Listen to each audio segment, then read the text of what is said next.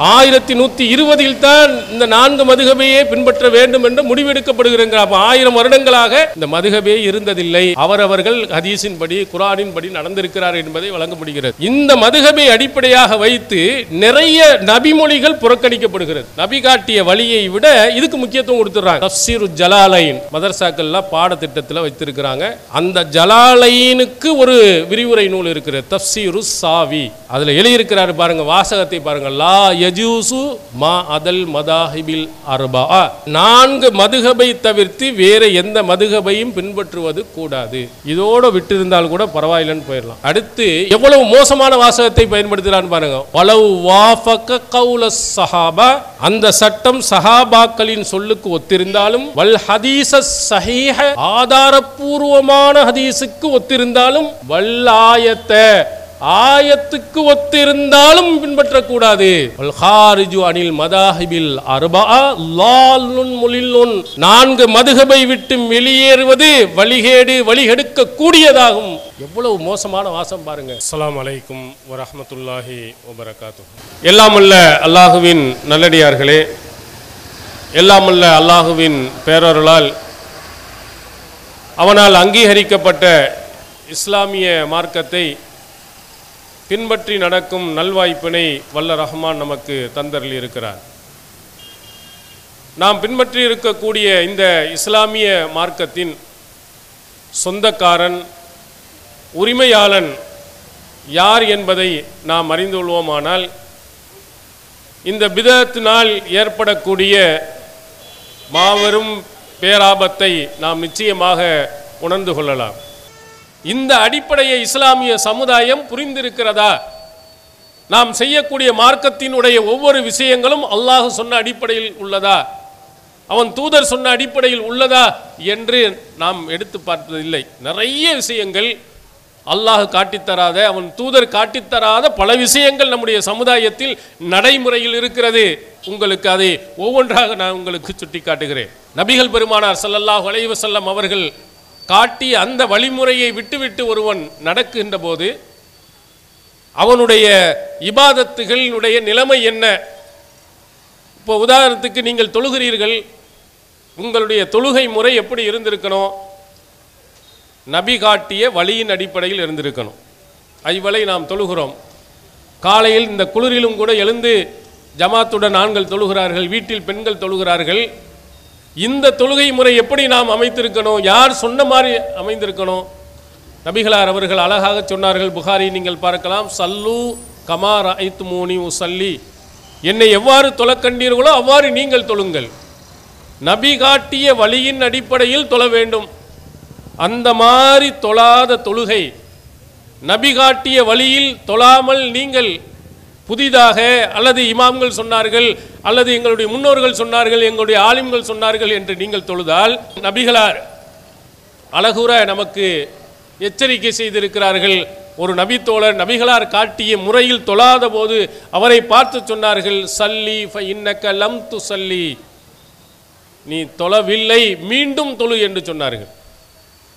3 தடவை சொன்னார்கள். 3 தடவை தொழுகிறார். அவர் நபி காட்டிய வழியின் அடிப்படையில் தொழவில்லை. அவரை பார்த்து நபிகளார் சொன்னது, நீ தொழவே இல்லை. அப்போ நபிகளாரினுடைய இந்த தீர்ப்பு, நபி காட்டாத வழியின் முறையில் நீங்கள் தொழுதீர்களேயானால் உங்களுடைய எல்லா தொழுகை மறுமையில் அல்லாஹ்விடத்தில் எடுத்து வைக்கின்ற போது இது தொழுகையே இல்லை என்று சொல்லிவிடுவான் அல்லாஹ். என்னுடைய தூதரை இந்த உலகத்திற்கு அனுப்பி எப்படி தொழ வேண்டும் என்பதையும் அவர் காட்டித்தந்து, அந்த முறையை நீங்கள் தொழாமல் நீங்கள் எங்கள் முன்னோர்கள் மூதாதையர்கள் என்று நீங்கள் தொழுவீர்களானால் உங்களுடையது தொழுகையே இல்லை. நீங்கள் முதல் கடமையான, முக்கியமான கடமையான தொழுகையை நிறைவாற்றாதவர்கள் என்ற பட்டியலில் நீங்கள் சேர்ந்து விடுவீர்கள். அதனால அழகுற நபிகளார் நமக்கு சொன்னார்கள். அன்னை ஆயிஷா சித்திகா ரலியல்லாஹு அன்ஹா அவர்கள் சொல்கிறார்கள், மன் அமில அமலன் லைஸ அலைஹி அம்ருனா ஃபஹுவ ரத்துன், ஒரு அமலை செய்கிறார், அதில் நம்முடைய அங்கீகாரம் அதில் இல்லை என்று சொன்னால் அது ரத்து செய்யப்படும், நிராகரிக்கப்படும் என்று சொன்னார்கள். உங்களுடைய தொழுகை முறையில் கையை நெஞ்சில் கட்டுறதா, வயிற்றில் கட்டுறதா, தொப்புள்ள கட்டுவதா? ஒருவர் தொப்புள்ள கட்டுறார், வயிற்றில் கட்டுகிறார், நபிமொழியில் ஆதாரம் இல்லை, ஆதாரப்பூர்வமான செய்திகள் இல்லை, நபி காட்டிய வழிமுறையில் இல்லை. தொழுகையிலே அத்தஹியாத்திலே அமர்ந்து கொண்டு அஷ்ஹது அல்லா இலாஹ இல்லல்லாஹ் என்று ஒரு கையை உயர்த்தி நிறுத்துகிறார், ஒரு உயர்த்தியுடன் கீழே போடுகிறார். என்ன ஆதாரம் உண்டு, எந்த நபிமொழி நமக்கு காட்டுகிறது என்று நீங்கள் எடுத்து பார்த்தால் அல்லாஹ்வின் தூதரினுடைய அங்கீகாரம் இல்லை என்று சொன்னால் இது போன்ற அமல்கள் எல்லாம் அல்லாஹுவால் நிராகரிக்கப்பட்டுவிடும். ஏற்றுக்கிறவே மாட்டான் அல்லாஹ். தொழுது இவ்வளவு காலமாக கஷ்டப்பட்டு நீங்கள் தொழுத இந்த தொழுகையை அல்லாஹ் ஏற்றுக்கொள்ள மாட்டான். ஏன்னா நபிகளார் காட்டி தந்த முறை அல்ல. நோன்பாக இருக்கட்டும், ஹஜ்ஜாக இருக்கட்டும், எந்த முறையாக இந்த இபாதத்துகளாக இருந்தாலும் நபிகளார் காட்டிய வழிமுறை இருக்கணும், திருமறை காட்டிய வழிமுறைகள் இருக்கணும். எதுவுமே இல்லாமல் முன்னோர்கள் மூதாதையர்கள் சொன்னாங்கன்னா அதை அப்படியே பின்பற்றி தொழுது கொண்டே இருப்பீர்கள். ஆனால் நிச்சயமாக அதனுடைய நன்மைகள் அனைத்தையும் நீங்கள் இழந்து விடுவீர்கள். ஒரு நன்மை கூட கிடையாது. இதான் மிகப்பெரிய ஒரு பேர் ஆபத்து. அல்லாஹ்வும் தூதரும் சொல்லாத புதுமையான செய்திகள், புதுமையான முறைகள், புதுமையான வணக்கங்கள் நீங்கள் ஈடுபடுகின்ற போது செய்த அனைத்து கஷ்டங்களும் சிரமங்களும் ஒன்றுமில்லாமல் போய்விடும். இதைத்தான் பித்அத் ஒரு பேர் ஆபத்து என்று நாம் சொல்லுகிறோம். பித்அத் என்பது நபிகளார் காட்டித்தராத மார்க்கத்தின் பெயரால் இபாதத்துகளிலே நாம செய்யக்கூடிய ஒவ்வொன்றுக்கும் பித்அத் என்று சொல்வார்கள். புதுமை, நூதனம், நபிகளார் காட்டித்தராத வழிமுறைகள். இந்த மாதிரி வழிமுறைகளை நீங்கள் பின்பற்றும் போது மொத்த நன்மைகளை இழந்து ஒரு பேர் ஆபத்துக்கு போயிடும். மறுமையில் அல்லாஹ் முதல் கேள்வியே தொழுகை பற்றி தான் கேட்க போறான். அந்த தொழுகை சரியாக இருந்தால் சலுஹத் சாயிரு அமலிஹி, அந்த கேள்விக்கு கரெக்டாக இருந்தால் மற்ற எல்லா அமலும் நல்லா சரியாயிரும். அது வீணா போய்விட்டது என்றால் எல்லாமே அவ்வளவுதான், முடிந்தது. முதல் கேள்வியிலேயே சரியாக அல்லாஹ் தூதர் சொன்ன அடிப்படையில் தொழுதவன் என்ற அந்த பட்டியலில் வந்துவிட்டால் மற்ற கேள்வியில் அல்லாஹ் இலகுவாக வைக்கிறவான். அதுலேயே போயிட்டா முடிஞ்சிச்சு. அப்போ எவ்வளவு பெரிய பேர் ஆபத்து மறுமையில் இருக்கிறது. முதல் கேள்வியிலேயே சருகிவிட்டீர்கள் என்று சொன்னால், முதல் கேள்வியை பதில் சொல்ல முடியாமல் போய்விட்டது என்று சொன்னால் மற்ற எல்லா அமல்களும் ஒன்றும் இல்லாமல் போய்விடும். எச்சரிக்கையாக இருங்கள். நபிகளார் வெள்ளிக்கிழமை ஜும்மா உரை எப்படி ஆற்றியிருக்கிறார்கள், சஹி முஸ்லிமில் எடுத்து பாருங்கள். அதில் நபிகள் பெருமானாருடைய உரை எவ்வளவு கம்பீரமாக இருக்கும். அல்லாஹ்வின் தூதர் அவர்கள் பயான் செய்கிறார் என்று சொன்னால், ஹுத்பா கொடுக்கிறார்கள் என்று சொன்னால், யஹ்மர்ரத் ஐனா, அவருடைய இரு கண்களும் சிவந்துவிடும். அலா சௌத்துஹு, அவருடைய சத்தங்கள் உயர்ந்துவிடும். இஷ்தத்த கலபுஹு, அவருடைய கோபம் அதிகரித்துவிடும். கடுமையாக கோபத்துடன் மார்க்கத்திற்கு எதிரான விஷயங்களாக இருக்கின்ற பொழுது கண்கள் சிவந்து குரல்கள் உயர்ந்து கடும் கோபத்துடன் நபிகளார் எச்சரிக்கை செய்வார்கள். இந்த செய்தியினுடைய தொடர்ச்சியிலே நபிகளார் சொல்லுகிறார்கள், குல்லு பித்அத்தின் லலாலா வ குல்லு லலாலத்தின் ஃபின்னார். சஹி முஸ்லிம், சுனன் நசாயி போன்ற ஹதீஸ் கிரந்தங்களில் ஆதாரபூர்வமாக பதிவு செய்யப்படுகிறது. நபிகளார் சொல்கிறார்கள், ஒவ்வொரு பித்அத்தும் வழிகேடு, ஒவ்வொரு வழிகேடும் நரகத்தில் கொண்டு போய் உங்களை சேர்த்துவிடும். அல்லாஹ்வும் தூதரும் சொல்லாத புதிய வணக்கங்களை நீங்கள் செய்தால், உங்கள் வணக்கங்களிலே நபிகளாரினுடைய அங்கீகாரம் இல்லாமல் புது வணக்கங்கள் உள்ளே பூந்து விட்டது என்று சொன்னால் அது உங்களை எங்கே கொண்டு போய் சேர்க்கும்டா? வழிகேட்டில் கொண்டு போய் சேர்த்துரும். வழிகேட்டிலே சேர்த்து அந்த வழிகேடு உங்களை எங்கே கொண்டு போய் சேர்த்தா கடைசியில் நரகம். அக்கினா அதா பண்ணார், இறைவா எங்களை நரகத்திலிருந்து காப்பாற்று என்று நாம் பிரார்த்தனை செய்கிறோமே, அந்த பிரார்த்தனை எப்படி இருந்தால் கொண்டு போய் அல்லாஹ் சொர்க்கத்தில் சேர்ப்பான்? இது மாதிரி பித்அத்துகள் உள்ளே வந்து விட்டது என்று சொன்னால் தானாக கொண்டு போய் நரகத்தில் கொண்டு போய் சேர்த்து விடும். அதனால் தான் நபிகள் பெருமானார் கடும் கோபத்துடன் இந்த சமுதாயத்திற்கு எச்சரிக்கை செய்தார்கள். யாராவது அதை கண்டுகொண்டார்களா? இவ்வளவு கடுமையான கோபத்துடன் நபிகள் பெருமானார் அவர்கள் இந்த பித்அத்தை, இந்த நூதன பழக்க வழக்கங்களை நபிகள் பெருமானார் கடுமையாக கண்டித்தார்களே, இதையெல்லாம் யோசித்து பார்த்திருக்கிறார்களா? இதெல்லாம் நீங்கள் புதிதாக செய்தீர்கள் என்று சொன்னால் அல்லாஹ்வை எவ்வளவு கோபத்தை, ஆத்திரத்தை ஏற்படுத்தும் தெரியுமா? திருமறை குர்ஆனில் அல்லாஹ் கேட்கிறார், புதிதாக ஒரு இபாதத்தை உண்டாக்குகிறீர்கள், மேராஜ் நோன்பு என்று வைக்கிறீர்கள், ஷபே பராத் என்று கொண்டாடுகிறீர்கள், இபாதத்துகளை நிறைய புதுசு புதுசாக எக்கச்சக்கமாக மீலாது விழாக்கள் என்று கொண்டாடுகிறீர்கள், மௌலுதுகள் என்று ஓதுகிறீர்கள், நிறைய இவைகளெல்லாம் இது ஒரு சுன்னத்து என்று சொல்கிறீர்கள். 1ஆம் பாத்தியா ஓதுகிறீர்கள், 7ஆம் பாத்தியா ஓதுகிறீர்கள், 40ஆம் பாத்தியா ஓதுகிறீர்கள். இதெல்லாம் சுன்னத்து. இதெல்லாம் நபி காட்டிய வழிமுறை. இது தீனில் இருக்கக்கூடிய ஒரு வழிமுறை. குர்ஆனை புரட்டி பார்த்தா இல்லை, நபிமொழிகளை புரட்டி பார்த்தால் இல்லை. அல்லாஹ் கேட்குறான், குல் அத்து அல்லிமூனல்லாஹ பிதீனிக்கும், நீங்கள் உங்கள் மார்க்கத்தை அல்லாஹ்வுக்கு நீங்கள் கற்றுக் கொடுக்கிறீர்களா? எவ்வளோ கோபமான வார்த்தை பாருங்க. யாருக்கு யார் சொல்லிக் கொடுப்பது? இந்த தீனுக்கு சொந்தக்காரனான அல்லாஹ்வுக்கே நீங்கள் பாடம் நடத்துகிறீர்களா? அல்லாஹ் திருமறை குர்ஆன்ல இல்லை, நபிமொழிகளில் இல்லை. ஆனால் புதுசு புதுசாக இது ஒரு சுன்னத்து, இது ஒரு சுன்னத்து, இப்படி செய்ய வேண்டும், அப்படி செய்ய வேண்டும் என்று சொல்கிறீர்கள். நீங்கள் அல்லாஹ்வுக்கே பாடம் நடத்துகிறீர்களா? அல்லாஹ்வுக்கே நீங்கள் சொல்லிக் கொடுக்கிறீர்களா? அல்லாஹு யாலமு மாஃபிஸ் ஸமாவாத்தி வல்லர், வானம் பூமியில் உள்ள அனைத்தையும் அறிந்தவன். அல்லாஹு பிக்குல்லி ஷைஇன் அலீம், அனைத்தையும் அல்லாஹ் அறிந்தவன். வானத்தில் உள்ளதை அறிந்தவன், பூமியில் உள்ளதை அறிந்தவன், எல்லாம் அவனுக்கு தெரியும். அவனுக்கு நீங்கள் பாடம் எடுக்கிறீங்களா? அவனுக்கு நீங்கள் சொல்லிக் கொடுக்குறீங்க. அல்லாஹ் இதெல்லாம் நீ விட்டுட்ட, இந்த சுன்னத்தெல்லாம் இல்லை. மேராஜ் முன்னு சொல்லப்படுது, எங்க நபி சொல்லலை, திருமறை குர்ஆன்ல இல்லை, நீ இதையெல்லாம் நிறைய விட்டுட்ட என்று அல்லாஹ்வுக்கு நீங்கள் இந்த தீனை வைத்து பாடம் நடத்துகிறீர்களா என்று அல்லாஹ் தஆலா கடும் கோபத்துடன் கேட்கிறார். நீங்கள் ஏதாவது செய்தீர்களேயான இபாதத்துகளில், வணக்க வழிபாடுகளில், மார்க்க விஷயங்களில் புதிதாக குர்ஆன் ஹதீஸில் இல்லாததை நீங்கள் செய்தால் அல்லாஹ்வுக்கே நீங்கள் பாடம் நடத்துகிறீர்கள் என்பது பொருள். நபிமார்களின் மீது குற்றம் சுமத்துகிறீர்கள் என்று பொருள். நபிகளார் அழகாக சொன்னார்கள், எந்த நபியாக இருந்தாலும், சஹி முஸ்லிம் நீங்கள் எடுத்து பாருங்கள், எந்த நபி இதற்கு முன்னால் வாழ்ந்தவர்களாக இருந்தாலும், கான ஹக்கன் அலைஹி ஐ யதுல்ல உம்மத்தஹு அலா கைரின் யஅலமுலஹும், அந்த நபி எதை நன்மை என்று அறிந்திருக்கிறாரோ, அல்லாஹ்ட்ட தெரிஞ்சிருக்குமா இல்லையா, அந்த நன்மையான விஷயங்களை அந்த உம்மத்துக்கு எடுத்து சொல்வது அவர் மீது கடமை. இந்திருஹும் ஷர்ரமா யஅலமுலஹும், அந்த மக்களுக்கு எவைகளெல்லாம் தீங்கு என்று இவர் அறிந்திருக்கிறாரோ அதை கொண்டு எச்சரிக்கை செய்வதும் அந்த நபியின் மீது கட்டளை. ஒரு நன்மையான காரியமாக இருந்த அந்த உம்மத்துக்கு சொல்லணும். அவரு நபி ஸல்லல்லாஹு அலைஹி வஸல்லம் இதற்கு முன்னால் உள்ள நபிமார்களுக்கு அல்லாஹ் கடமையாக்கி இருந்தான் என்று சொல்லிவிட்டு பிந்திய காலத்தில் வரக்கூடிய பல விஷயங்களை எச்சரிக்கை செய்கிறார்கள். அல்லாஹ் காட்டி தந்த அனைத்தையும் அவர்கள் இந்த சமுதாயத்துக்கு சொல்லிவிடுகிறார்கள். முந்திய நபிமார்கள் அதை சொல்லி இருக்கிறார். எதெல்லாம் நன்மையை அத்தனை பட்டியலையும் இந்த மக்களுக்கு சொல்லிட்டாங்க. நபி ஸல்லல்லாஹு அலைஹி வஸல்லம் அவர்கள் சொல்லிட்டாங்க. அப்படி சொல்லவில்லை அப்படின்னு நீங்கள் சொன்னால், நீங்கள் புதிதாக ஒன்றை சொன்னால் அது ஒரு குற்றம் சுமத்துகிறீர்கள். இந்த சுன்னத்தை நபி சொல்லலை, ஏன் நபிமொழியில் இல்லை, ஹதீஸில் இல்லை, புதிய புதிய இதையெல்லாம் நீங்கள் கொண்டு வந்துட்டு இதுவும் சுன்னத்து சுன்னத்து என்று நீங்கள் சொல்லுகிறீர்கள் அப்படின்னா நபி இதை சொல்லித்தராமல் போயிட்டாரு, மறைச்சிட்டு போயிட்டார்.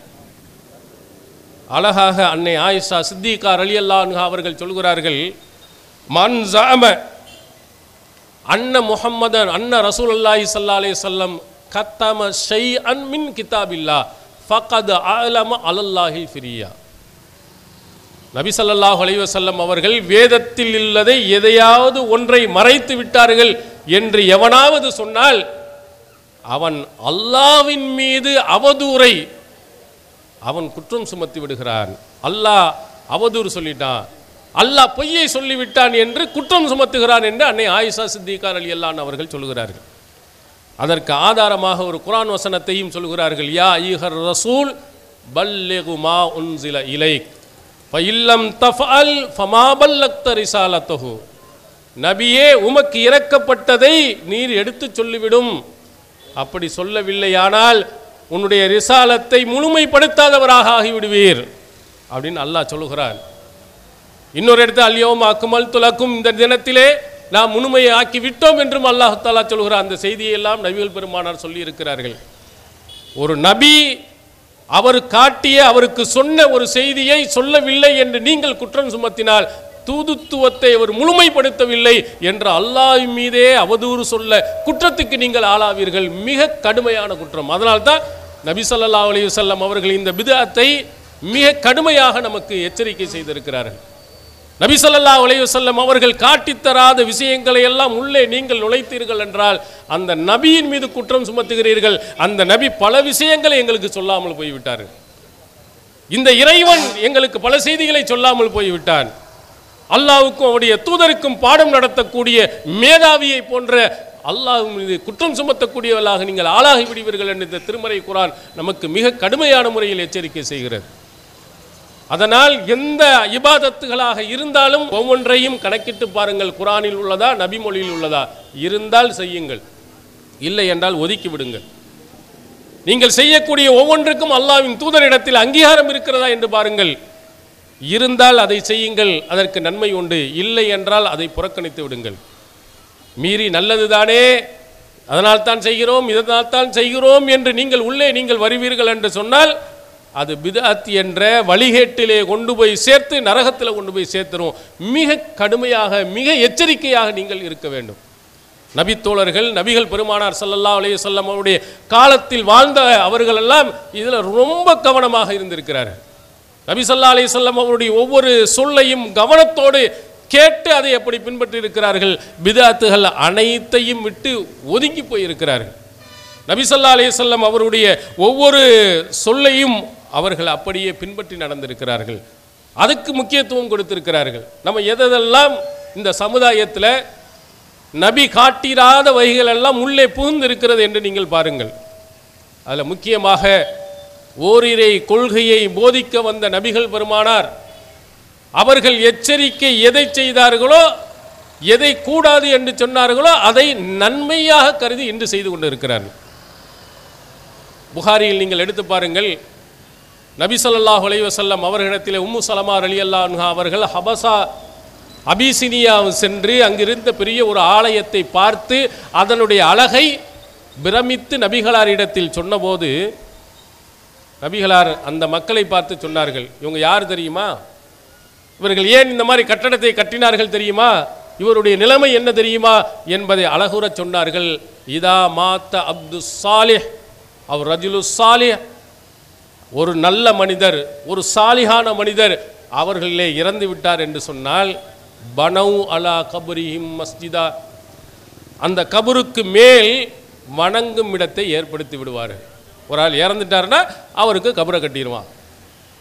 இவர்கள் எப்படிப்பட்டவர்கள்? உலாய்க்க ஷிராருல் ஹல்க் இந்தல்லாஹ், அல்லாஹ்விடத்திலே மிகவும் மோசமானவர்கள். மோசமானவர்களே இறைவன்ட்ட ஹையஸ்ட்ல இருக்கக்கூடிய எவன் என்றால் இவன் தான் என்று நபிகள் பெருமானார் அவர்கள் சொன்னார்கள். ஒரு நல்ல மனிதர் இறந்தால் அங்கே போய் கபரை கட்டி கட்டடத்தை கட்டி வணங்குமிடமாக ஆக்கும் மிகப்பெரிய மோசமான காரியத்தை செய்பவர்கள் இந்த சமுதாயத்திலே, இந்த படைப்பினங்களிலே மோசமானவர் என்று நபிகளார் எச்சரிக்கை செய்தார்களே. அல்லாவின் பள்ளியை கட்டி அங்கே போய் தொழ வேண்டியவர்கள் இன்று எத்தனை தர்காக்கள் கட்டி கையேந்திட்டு இருக்கிறாங்க. இது நபிகளார் காட்டிய வழிமுறையா? நபிகளார் இதைத்தான் வழிகாட்டி இருந்தார்களா? யாரிடத்தில் கையேந்த நபிகளார் சொன்னார்கள் நாம் எங்கே போய் சென்று கொண்டு இருக்கிறோம்? இது நபிகளார் காட்டித்தராத மார்க்கத்தை, இஸ்லாத்தினுடைய அடிப்படையே தகர்க்கக்கூடியது. சஹீஹ் முஸ்லிமில் எடுத்து பாருங்கள். இன்று தமிழ் மொழியிலே மொழிபெயர்க்கப்பட்டு இருக்கிறது, ஆங்கிலத்தில் இருக்கிறது, உருது மொழியில் இருக்கிறது, பல மொழிகள் மொழிபெயர்க்கப்பட்டு இருக்கிறது. நபிகளாரினுடைய பொன்மொழி. அலி ரலியல்லாஹு அன்ஹு அவர்கள் சொல்கிறார்கள், அபுல் ஹய்யாஜ் என்று சொல்லக்கூடியவரை பார்த்து சொல்கிறார்கள், அலா அப் அசுக்க அலாமா பாசனி அலைஹி ரசூலுல்லாஹி ஸல்லல்லாஹு அலைஹி வஸல்லம், அல்லாஹுவின் தூதர் அவர்கள் என்னை எந்த பணிக்கு அனுப்பி வைத்தார்களோ அதே பணிக்கு உன்னை அனுப்புகிறேன். நபிகளார் என்ன சொன்னாங்க? என்னைய வலா கபுரன் முஸ்ரிஃபன் இல்லா சவ்வைத்தஹு, உயரமாக இருக்கும் எந்த கபரையும் தரைமட்டமாக்காமல் விட்டு விடாதே. ரசூலுல்லாஹ் அலி ரலியல்லாஹு அன்ஹுக்கு சொல்லி, அலி ரலியல்லாஹு அன்ஹு அவர்கள் உயரமாக எதா இருந்தாலும் சமமாக உடைச்சி நொறுக்கிட்டு போனாங்க. அலி ரலியல்லாஹு அன்ஹு ஆட்சிக்கு வந்தவுடன் அதே சுன்னத்தை நபி காட்டி அந்த வழியை அபுல் ஹய்யாஜ் என்பவருக்கு சொல்கிறார். ரசூலுல்லாஹ் எனக்கு சொன்ன மாதிரி உனக்கு சொல்கிறேன், போ, எங்கெல்லாம் தரை மட்டத்துக்கு மேல் கபர் இருக்கோ எல்லாத்தையும் அடித்து சமமாக்கிட்டு வந்துரு. இதான நபி காட்டிய வழிமுறை. கட்டி இருந்தால் கூட உடைக்க வேண்டும் என்பதுதான் நபிகள் பெருமானார் அவர்கள் சொன்னது. ஆனால் இன்று கட்டி வைத்திருக்கிறோம். இது நபி காட்டிய வழிமுறையா? இது சொர்க்கத்துக்கு கொண்டு போய் சேர்க்கக்கூடிய வழிமுறையா? இது ஒரு பேர் ஆபத்தை ஏற்படுத்தக்கூடியது இல்லையா? அல்லாஹ்விடத்தில் கையேந்த வேண்டியவர்கள் பெண்கள் எல்லாம் அந்த கபரிலே போய் நின்று கொண்டு அவரிடத்தில் கையேந்துகிறார்களே, இது மாபெரும் ஷிர்க் இல்லையா? ஒரு இணை வைத்தல் இல்லையா? அல்லாஹ் மன்னிக்க முடியாத பெரிய பாவம் இல்லையா? ஒருவர் எண்ணிக்கொள்ளுங்கள், திருமறை குர்ஆனுடைய வசனங்களை கொஞ்சம் யோசித்து பாருங்கள். இணை வைக்கிறான், நல்லறங்கள் நிறைஞ்சு செய்கிறான், எல்லா நல்லறங்களும் செய்கிறான். ஷிருக்கு வைத்து விட்டால், இணை வைத்து விட்டால் அல்லாஹ்வுக்கு நிகராக யாரையாவது கருதிவிட்டால் அல்லாஹ்விடத்தில் கேட்க வேண்டிய பிரார்த்தனையை மனிதர்களிடத்தில், இறந்தவர்களிடத்தில் போய் கையேந்தி விட்டான் என்றால் முடிந்தது, அனைத்து அமல்களும் உலக போச்சு. வலவு அஷ்ரகு லஹபித அன்ஹும் மா கானூ யஅமலூன். அவர்கள் இணை வைத்தால் அவருடைய அமல்கள் அனைத்தும் அழிந்துவிடும். குர்ஆனை புரட்டி பாருங்க, இந்த வசனத்தின் முன்னாள் வசனத்தை பாருங்க. 18 நபிமார்களை சொல்கிறான் தொடர்ச்சியா, வேற எந்த வசனத்திலையும் அல்லாஹ் சொல்லவில்லை. இந்த வசனத்துக்கு முன்னால் 18 நபிமார்களை வரிசையா சொல்லிட்டே வர்றான். சொல்லிட்டு அடுத்ததான் சொல்லுகிறான், இவர்கள் இணை வைத்தால் அல்லாஹ் தேர்ந்தெடுத்த அந்த நபிமார்களே இணை வைத்தாலும் அவர்களுடைய அமல்களும் அழிந்து போய்விடும்டா. நம்ம எம்மாத்திரம் கேட்பார்கள்.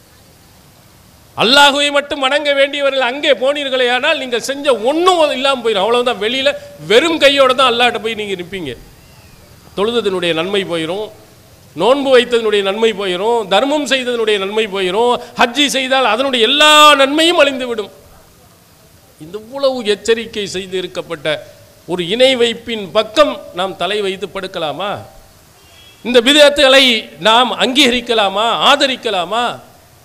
இது நபிகளார் காட்டிய சுன்னத்தா, நபிகளார் காட்டிய வழிமுறையா? எவ்வளவு எச்சரிக்கை உணர்வோடு நாம் இருக்க வேண்டும்.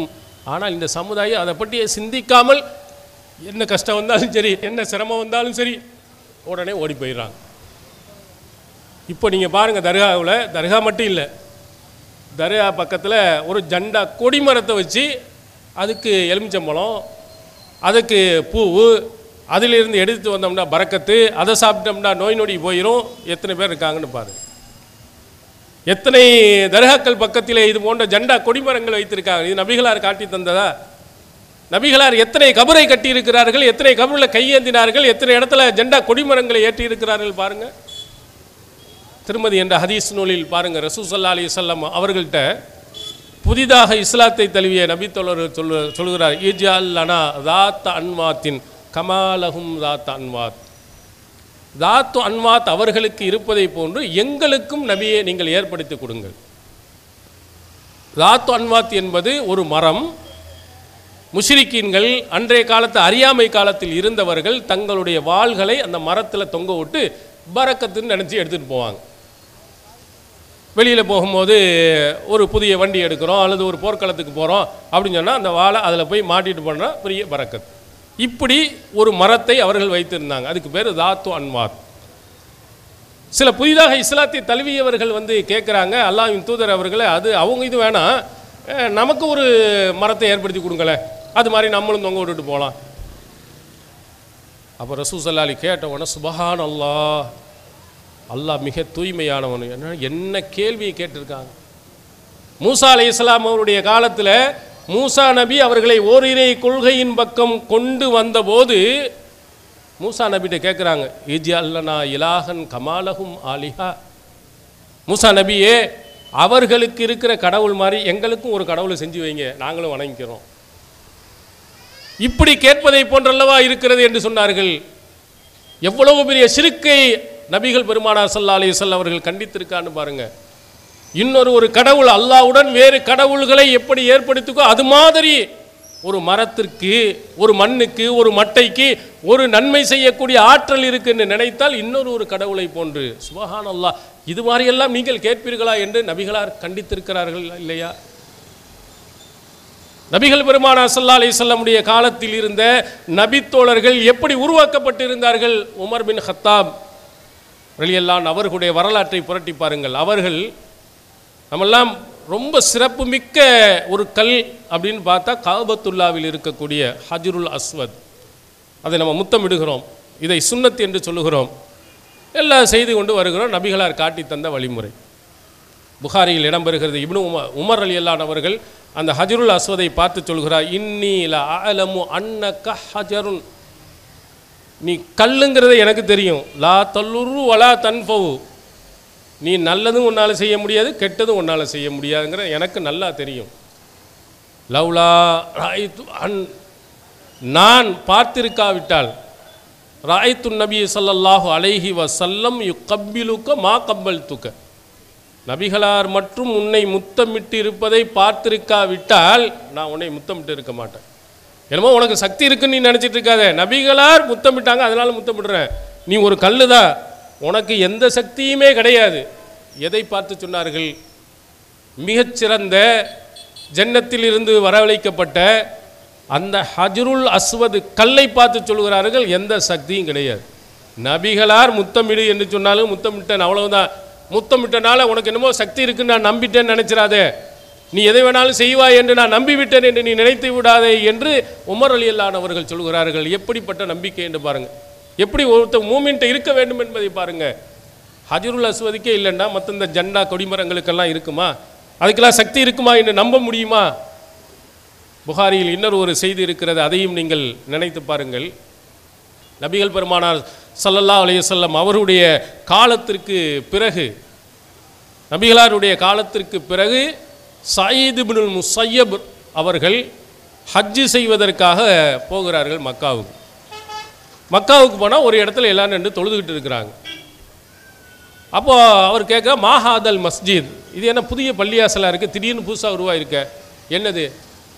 ஒரு மரத்துக்கு கீழே நின்று எல்லாம் தொழுதுட்டு இருக்கிறாங்க, என்னையா புதுசாக பள்ளியாசல் இருக்குது, இதெல்லாம் இதுக்கு முன்னாடி இருந்தது இல்லையேன்னு கேட்கும்போது, ஹாதிஹி ஷஜரா ஹைசு பாயான் நபி ஸல்லல்லாஹு அலைஹி வஸல்லம் பையத்துர் ரில்வான் என்று சொல்லுவோமே, ஹுதைபியா உடன்படிக்கையிலே நபி ஸல்லல்லாஹு அலைஹி வஸல்லம் அவர்கள் ஒரு மரத்துக்கு அடியின் கீழே ஒப்பந்தம் செய்தார்களே, இதை திருக்குர்ஆன் பேசுகிறதே, அந்த மரம் தான் இது, பரக்கத்து நிறைஞ்ச மரம் தான், இதில் தொழுவணும் அப்படின்னு சொல்லிட்டு எல்லாம் தொழுகிறார்கள். இந்த தகவல் சயீத் பின் முஸய்யப் என்ற ஒரு தாபி கேட்கிறார். இது புதுசாக இருக்க, நபிகளார் இப்படி இந்த மரத்துக்கு புனிதத்தை சொல்லி கொடுத்தார்களா, இதை தெரிய வேண்டும் என்று தன்னுடைய தந்தை முஸய்யப் ரலியல்லாஹு அவர்களிடத்தில் போய் கேட்கிறார். ஏன்னா அவர் யாருண்டா, இந்த மரத்தின் கீழே பையத் செய்த உடன்படிக்கை செய்த ஒரு நபித்தோழர். அப்போ அவர்கிட்ட போய் கேட்குறார், இப்படி ஒரு தொழுது இருக்காங்களே, நீங்கள் போனீங்க, 2வது வருடம் போனீங்க, ஏன்னா உதைபியா உடன்படிக்கையில் அந்த நேரத்தில் நீங்கள் உம்ரா செய்ய முடியலை, அடுத்த வருடம் வர்றாங்கன்னு சொன்னாங்க, நீ அடுத்த வருடம் போனீங்க. அப்போ போகும்போது இந்த மரத்துக்கு ஏதாவது முக்கியத்துவம் கொடுத்தீர்களா, நபிகளார் எதுவும் கொடுத்தாங்களா என்ற கேள்வியை கேட்குறார். அப்போ முஸய்யப் ரலியல்லாஹு அவர்கள் சொல்கிறார், அடுத்த வருடம் நாங்கள் போனோம், நசீனாஹா, அந்த மரத்தையே நாங்கள் மறந்துட்டோம், லன் நக்திரு அலைஹா, அது எது என்று எங்களால் கண்டுபிடிக்க முடியவில்லை. நாங்கள் அடுத்த வருடம் போனோம், முந்தைய வருடத்தில் எந்த மரத்தின் கீழே இருந்து நபிகளார் இடத்தில் ஒப்பந்தம் செய்து கொடுத்தோமோ அந்த மரம் என்பது அடுத்த தடவை போது எங்களுக்கு நனவுல இல்லை, எங்களால் கண்டுபிடிக்கவும் முடியலை அப்படின்னு விளக்கம் சொல்லுகிறார். நீங்கள் யோசித்து பாருங்கள், நபிகளார் இதுக்கு முக்கியத்துவம் இருக்கும் என்று சொல்லி இருந்தால் நபி ஸல்லல்லாஹு அலைஹி வஸல்லம் அவர்கள் இதனுடைய முக்கியத்துவத்தை வலியுறுத்தி இருப்பார்கள் என்றால் அந்த மரத்துக்கு முக்கியத்துவம் கொடுத்துருப்பாங்க. நபி தோழர்கள் கொடுக்கலை. கொடுக்காத காரணத்தினால்தான் அடுத்த வருடம் போகின்ற போது அந்த நபித்தோழருக்கு தெரியலை. உடனே சயீத் பின் முஸய்யப் அந்த தாபி நபித்தோழருடைய மகன் சொல்லுகிறார், அவங்களையெல்லாம் பார்த்து, நபித்தோழருக்கே தெரியலை, அந்தும் ஆலம், நீங்கள் இருக்க ரொம்ப ரொம்ப தெரிஞ்சவங்க தான்ப்பா, கிண்டலாக சொல்லுகிறார். கலந்து கொண்ட நபித்தோழருக்கு எந்த மரம்னு தெரியல, நீ எங்கேருந்தா கண்டுபிடிச்ச, இதெல்லாம் மார்க்கம் காட்டி தந்ததா என்று சொல்லுகிறார். இது உமர் ரலியல்லாஹுடைய காலத்தில் உமர் ரலியல்லாஹு அவருடைய காதுகளுக்கு இந்த செய்தி போகிறது, இப்படி மரத்துக்கு முக்கியத்துவம் கொடுத்து தொழுதுட்டு இருக்காங்க. ஃபவு அத ஃபீஹா, எச்சரிக்கை செய்தார். ஃப அமர குத்தியத், அவர் கட்டளையிட்டார், அந்த மரம் வெட்டி வீழ்த்தப்பட்டது. உமர் ரலியல்லாஹுடைய காலத்தோட அந்த பள்ளி அசல் அந்த மரம் ஒன்றுமே இல்லாமல் போயிடுச்சு. இது என்ன பழக்கம்? ஒரு மரத்திற்கு நன்மை செய்யக்கூடிய பரக்கத்து இருக்கக்கூடிய ஒன்று இருக்கிறது மார்க்கம் காட்டி தந்ததா, அது என்ன வழக்கம் சொல்லிட்டு உடனே எல்லாத்தையும் வெட்டி வீழ்த்தி விட்டார். இப்படி இஸ்லாம் நமக்கு காட்டி தந்து கொண்டு இருக்கிறது. நம்ம என்னத்தை செய்து கொண்டு இருக்கிறோம் பாருங்க. பிதஅத் மார்க்கம் காட்டி தராத போய் தர்காவில் நிற்பது, அது கொடிமரங்களில் அதை போய் கட்டி வைப்பது, அதில் பரக்கத்து என்று நம்புவது, இதெல்லாம் மார்க்கம் சொல்லி தந்ததா நமக்கு? அடுத்தது ரசூலுல்லாஹி ஸல்லல்லாஹு அலைஹி வஸல்லம் அவர்களும் திருமறை குர்ஆனும் சொல்லித்தராத எத்தனையோ பழக்க வழக்கங்கள் நம்ம நாட்டில் நடக்கிறது, நம்ம இஸ்லாமியர்கள் செய்கிறார்கள். குழந்தை இல்லை, குழந்தை இல்லை என்றால் என்ன செய்யணும்? மார்க்கப்படி மருத்துவம் செய்யுங்கள். மருத்துவம் செய்தாலும் அல்லாஹ் நாடினால்தான் அது நடக்கும். ஒரு சிலருக்கு மருத்துவம் செய்த அடுத்த வருடமே குழந்தை கிடைக்கலாம், ஒரு சிலருக்கு 10 வருடத்தில் கிடைக்கலாம், இன்னொரு எத்தனை வருடங்கள் கழித்து கூட கிடைக்கலாம், சில ஆளுக்கு இல்லாமல் கூட போயிடலாம். அல்லாஹ் தஆலா எல்லாருக்கும் குழந்தையை கொடுக்கல, அல்ல நாடியவனுக்கு தான் கொடுக்குறான். திருமறை குர்ஆனில் லில்லாஹி முல்கு ஸமாவாத்தி வல் அர்ல், வானம் பூமியினுடைய அதிகாரம் எல்லாம் அவனுக்கே உரியது. யஹபு லிமையஷாவ் இனாசா வ யஹபு லிமையஷாவ் துக்கூர். தன் நாடியவருக்கு பெண் குழந்தையை கொடுக்கிறான், தன் நாடியவருக்கு ஆண் குழந்தையை கொடுக்கிறான். ஒய் ஜவ்விஜுஹும் துக்ரானும் இனாசா, சில ஆளுக்கு ஆணும் பெண்ணையும் சேர்த்து கொடுக்குறான். யஜாலு மையசாவு அகீமா, சில ஆளுகளை குழந்தையே இல்லாமல் மணலியாகவும் ஆக்கி விடுகிறார். இது அல்லாஹ் தன் கையில் வைத்திருக்கிறான். எனக்கு தான் எல்லா அதிகாரம். அப்போ அல்லாஹ் திருமறை குர்ஆனில் சொல்லும்போது நான் தான் ஆண் குழந்தையை கொடுக்குறேன், நான் தான் பெண் குழந்தையை கொடுக்குறேன், ரெண்டையும் சேர்த்து கொடுக்குறேன், குழந்தை இல்லாமல் கூட ஆக்குறேன், எல்லாம் என் அதிகாரத்தில் இருக்கிறது என்று அல்லாஹ் சொல்லுகிறான். யார்கிட்ட போய் கையேந்திருக்கணும்? நம்ம குழந்தை இல்லை என்று சொன்னால் எங்கே இருப்பாங்க? 2 தடவை டாக்டரை காட்டுற, அப்புறம் உடனே என்ன செய்கிறது? ஒவ்வொரு தர்காவாக படையெடுக்கிறது. அங்கே போய் படுத்துட்டு வந்தா, எந்திரிச்சிட்டு வந்தா, யாராவது ஒரு கதை எடுத்து சொல்வார்களா? அதையெல்லாம் கேட்டுக்கொண்டு ஒவ்வொரு தர்காவாக புறப்பட்டு போகிறார்களே, இது ஒரு தெளிவான ஒரு ஷிர்க், இணை வைத்தல் இல்லையா? அல்லாஹ்விடத்தில் கையேந்த வேண்டியது அங்கே போய் கேட்பது இல்லையா? நபிமார்கள் அப்படி கேட்டார்களா? திருக்குர்ஆனை படித்து பார்த்தோமா? பாருங்கள், திருக்குர்ஆனில் நபி இப்ராஹிம் அலைஹிஸ்ஸலாம் எவ்வளவு சிறந்த நபி. உடனே பிள்ளையை கொடுத்தானா? இப்ராஹிம் நபி சொன்ன அந்த வாசகத்தை அல்லாஹ் குர்ஆன் அல்ஹம்துலில்லாஹில்லதி வஹபலி அலல் கிபரி இஸ்மாயில், வயோதிக காலத்தில் எனக்கு இஸ்மாயில் என்ற பிள்ளையை கொடுத்த அல்லாஹ்வுக்கே எல்லா புகழும். எப்போ கொடுக்குறான்? அவங்க திருமணம் முடித்த உடனேயே கொடுக்கல, வயோதிக காலத்தில் தான் இஸ்மாயில் நபியை அல்லாஹ் குழந்தையை கொடுக்குறான். பெரிய நபி ஹலீல் அல்லாஹ்வுடைய உற்ற நேசர் என்று சொல்லப்பட்ட மிகச்சிறந்த ஒரு நபி. அந்த நபிக்கு அல்லாஹ் தஆலா உடனே குழந்தை கொடுக்கல. உடனே தர்கா ஊரா தர்காக்கு போனாரா? நூஹ் நபி தர்கா எங்கே இருக்குது? இப்படி எல்லாமும் போய் கொண்டு இருந்தாரா? எந்த நபிமார்களும் இது போன்ற அடுத்தவன கையேந்த அல்லாஹ்விடத்தில் கேட்டாங்க. ஜக்கரியா அலைஹிஸ்ஸலாம், அதையும் திருக்குர்ஆனில் சூரத்துல் மரியம்ல அல்லாஹ் தஆலா சொல்லுகிறான். அவர்கள் கேட்கிறார்கள், இன்னி வஅனல் அலுமும் இன்னி வஸ்தாலர் ராசு ஷெய்பா, என்னுடைய எலும்புகளெல்லாம் தளர்ந்து விட்டது, முடிகளெல்லாம் நரைத்து விட்டது. இறைவா பஹபுலி மில்லதுன்க வலியா, ஒன்புறத்தில் இருந்து எனக்கு ஒரு வாரிசை கொடு. எப்படி கேட்கிறார்? நரம்புகள் தளர்ந்து முடிகள் நரைத்து குழந்தை இல்லை, அல்லாஹ்விடத்தில் கை கேட்கிறார். அல்லாஹ் தஆலா எஹியாண்டு பெயரையே சுட்டி ஒரு குழந்தையை அல்லாஹ் தஆலா கொடுத்ததாக அந்த வசனத்தில் சொல்கிறார். அப்போ இந்த மாதிரி கஷ்டமான வரக்கூடிய நேரங்கள்லாம் வரும். அல்லாஹ்விடத்தில் கையேந்தியவர்கள் எங்கே போய் கையேந்திக்கிட்டு இருக்கிறாங்க? இவைகளெல்லாம் மிகப்பெரிய ஷிர்க்கு பிதஅத் வகையை சார்ந்தது இல்லையா? வழிகட்டில் கொண்டு போய் நம்முடைய நன்மைகளை எல்லாம் அழித்து விடும் இல்லையா? இது போன்று நிறைய விஷயங்களை நாம் அடுக்கிக் கொண்டே போகலாம். இது ஒரு வகை. நாம் யாருடைய வழிகாட்டுதலை பின்பற்றணும்னா நபி காட்டிய திருமறை குர்ஆன் காட்டிய வழிமுறை. ஆனால் எப்படி இப்போ இந்த காலத்தில் வந்துட்டாங்கன்னா, குர்ஆன் ஹதீஸெல்லாம் ஓரமாக ஒதுக்கி வைத்துட்டு இமாம்கள் சொன்ன 4 இமாம்கள் சொன்ன அவர்கள் காட்டிய வழிமுறைகளைத்தான் பின்பற்ற வேண்டும் அப்படின்னு வந்துட்டாங்க. ஷாஃபி, ஹனஃபி, இந்த பகுதியில் தமிழகத்தில் எடுத்துக்கொண்டீர்களே ஆனால் ஷாஃபி மதுஹப், ஹனஃபி மதுஹப். ஷாஃபி மதுஹப் என்ன சொல்லுகிறதோ அது மாதிரி நடக்கணும், ஹனஃபி மதுஹப் எது வருகிறதோ அது மாதிரி நடக்கணும். நபிகளார் இது போன்றவர்கள் பல ஆட்களை நபிகளார் எச்சரிக்கை செய்திருக்கிறாங்க. நீங்கள் முஸ்லிம் என்ற ஹதீஸ் கிரந்தத்தில் பாருங்கள், பின்னால் ஒரு கூட்டம் வரும், கௌமுன் யஸ்தன்னூன பிகைரி சுன்னத்தி வயஹதூன பிகைரி ஹதியி, ஒரு கூட்டம் வருவார்கள், அவர்கள் என்னுடைய சுன்னத் அல்லாததை பின்பற்றி நடப்பார்கள், என்னுடைய வழிகாட்டுதல் அல்லாததை மற்றவர்களுக்கு வழிகாட்டுவார்கள். அப்படி ஒரு கூட்டம் வரும்னு எச்சரிக்கை செய்கிறாங்க. நபி காட்டிய சுன்னத்தை தான் பின்பற்றணும், அந்த வழிலாம் இல்லை. தொழுவணுமா? தொழுகை ஷாஃபி புக்கை வாங்கி படி, நபி காட்டிய அதெல்லாம் படிக்கக்கூடாது. அதே போன்று நீ ஹனஃபி மதுஹபை சார்ந்தவரா, தொழுகை ஹனஃபின்னு இருக்கு, அதை வாங்கி படி. மதுஹபின் அடிப்படையில் தான் நடக்க வேண்டும். அதுக்கு என்ன ஆதாரம்? குர்ஆனில் இருந்தால் ஓகே, நம்ம பின்பற்ற தான் போகிறோம், ஹதீஸில் இருந்தால் பின்பற்ற தான் போகிறோம். ஒரு இமாம் ஷாஃபியை பின்பற்றுங்க, ஹனஃபி மதுஹபை பின்பற்றுங்கள் என்று குர்ஆன் வசனம் ஹதீஸ் இருந்தால் அதுக்கு மறுப்பு இல்லை. இது இருக்கா? மதுஹபை தூக்கி பிடித்தவர்கள் என்ன பேசுகிறார்கள், என்ன ஆதாரத்தை காட்டுகிறார்கள் எடுத்து பார்த்தீங்கன்னா, எல்லாம் அவர்கள் எவ்வளவு பட்டவர், எப்படிப்பட்டவர்கள் தெரியுமா, எவ்வளவு சிறந்தவர்கள் தெரியுமா, எவ்வளவு அறிந்தவர்கள் தெரியுமா, இதுதான் நிறைய ஆதாரம். ஒரு குர்ஆன் வசனத்தை காட்டணும், ஒரு நபிமொழியை காட்டணும், இல்லை அவர்களுடைய எப்படிப்பட்டவர்கள் அப்படிப்பட்டவர்கள் என்று சிறப்பு. அதிலே ஒரு செய்தியை சொல்கிறார். இதுக்கு முன்னால் ரசூல் ஸல்லல்லாஹு அலைஹி வஸல்லம் அவர்களுக்கு பிறகு 18 மதுஹபுகள் இருந்ததாம். 1 2 இல்லைங்க, அவங்க சொன்ன வார்த்தை 18 மதுஹபுகள். இந்த 18 மதுவுகள் அப்படியே தொடர்ச்சியாக ஓடிக்கிட்டே வந்துக்கிட்டே இருக்கு. ஹிஜ்ரி 1120 தான் இன் அகத ஜமாத்துல் முஸ்லிமீனல் யௌம், இன்றைய தினத்தில் முஸ்லிம்கள் எல்லாரும் ஒன்றுபடுகிறார்கள், 4 மதுஹபைத்தான் பின்பற்ற வேண்டும், வேறு எதையும் பின்பற்றக்கூடாது என்று ஹிஜ்ரி 1120. அப்போ தான் என்ன செய்கிறார்கள், முடிவு எடுக்கிறாங்களா. அப்போ 1000 வருடங்களுக்கு முன்னால் வாழ்ந்தவர்கள் நிலை என்ன? அவங்க வழியிட்டு போயிட்டாங்களா? நீங்கள் 18 மதுஹப் இருந்ததே, அந்த 18 மதுஹபில் இருக்கக்கூடியவர்கள் எல்லாம் அவர்கள் எப்படி நடந்தார்கள்? 18 விதமாக பிரிந்தார்களே, 18 வித கருத்துக்களை சொன்னார்களே, அவர்களாம் வழிகட்டவர்களா? இந்த 18லே 4 மதுஹப் இருக்கிறது என்று சொல்லுகிறார்கள். 1120 தான் இந்த 4 மதுஹபையே பின்பற்ற வேண்டும் என்று முடிவெடுக்கப்படுகிறாங்க. அப்போ 1000 வருடங்களாக இந்த மதுஹபே இருந்ததில்லை. அவரவர்கள் ஹதீஸின் படி குர்ஆனின் படி நடந்திருக்கிறார் என்பதை வழங்க முடிகிறது. வேறு என்ன ஆதாரம் அவர்கள்ட்ட இருக்குன்னு பார்த்தீங்கன்னா ஒரு ஆதாரமும் இல்லை.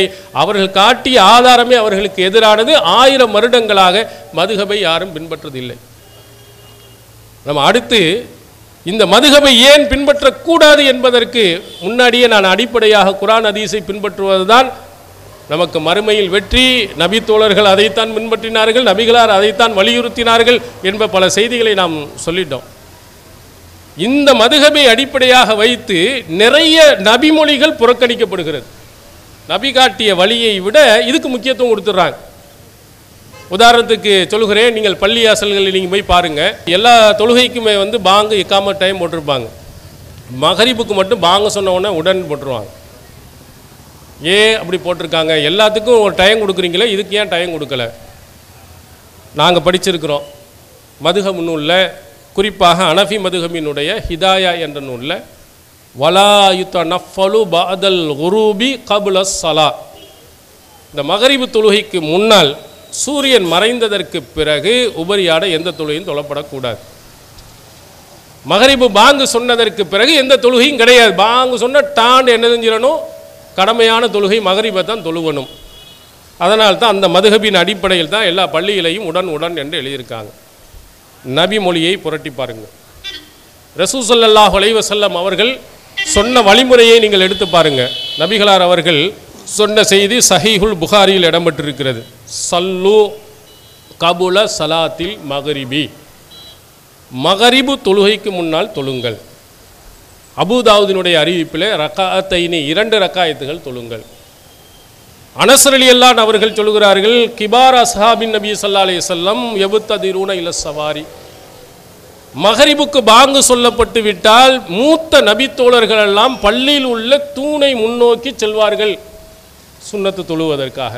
சஹீஹ் முஸ்லிமில் இடம்பெறுகிறது, புதிதாக ஒருவர் வந்தால் இந்த மகரிபுடைய முன் சுன்னத்து நிறைய தொழுவரை பார்த்து ஜமாத்து முடிந்து விட்டது போலும், ஜமாத்து முடிந்தால் தான் என்ன செய்ய, நிறைய கூட்டம் மொத்தமாக வந்து சேரும், அதுக்கு பிறகு சுன்னத்தொழுவர் பின் சுன்னத்தொழுவர் போல இருக்கு என்று நினைக்கும் அளவுக்கு மகரிபுடைய முன் சுன்னத்தை தொழுதிருக்கிறார்கள். சஹீஹ் முஸ்லிமில் இருக்கிறது, சஹீஹுல் புகாரியில் ஆதாரபூர்வமான நபிமொழி இருக்கிறது. மதுஹப் என்ன சொல்கிறது, மதுஹபினுடைய சட்டம் என்ன சொல்கிறது, தொழக்கூடாது. இது மாதிரி நிறைய சட்டங்கள் நிறைய விவாத களங்களில் நாம் சந்தித்து எவ்வளவு மார்க்கத்துக்கு முரணாக சொல்லியிருக்குன்னு சொல்லியிருக்கிறோம். இதை பற்றி பேசினால் நிறைய பட்டியல் போடலாம்.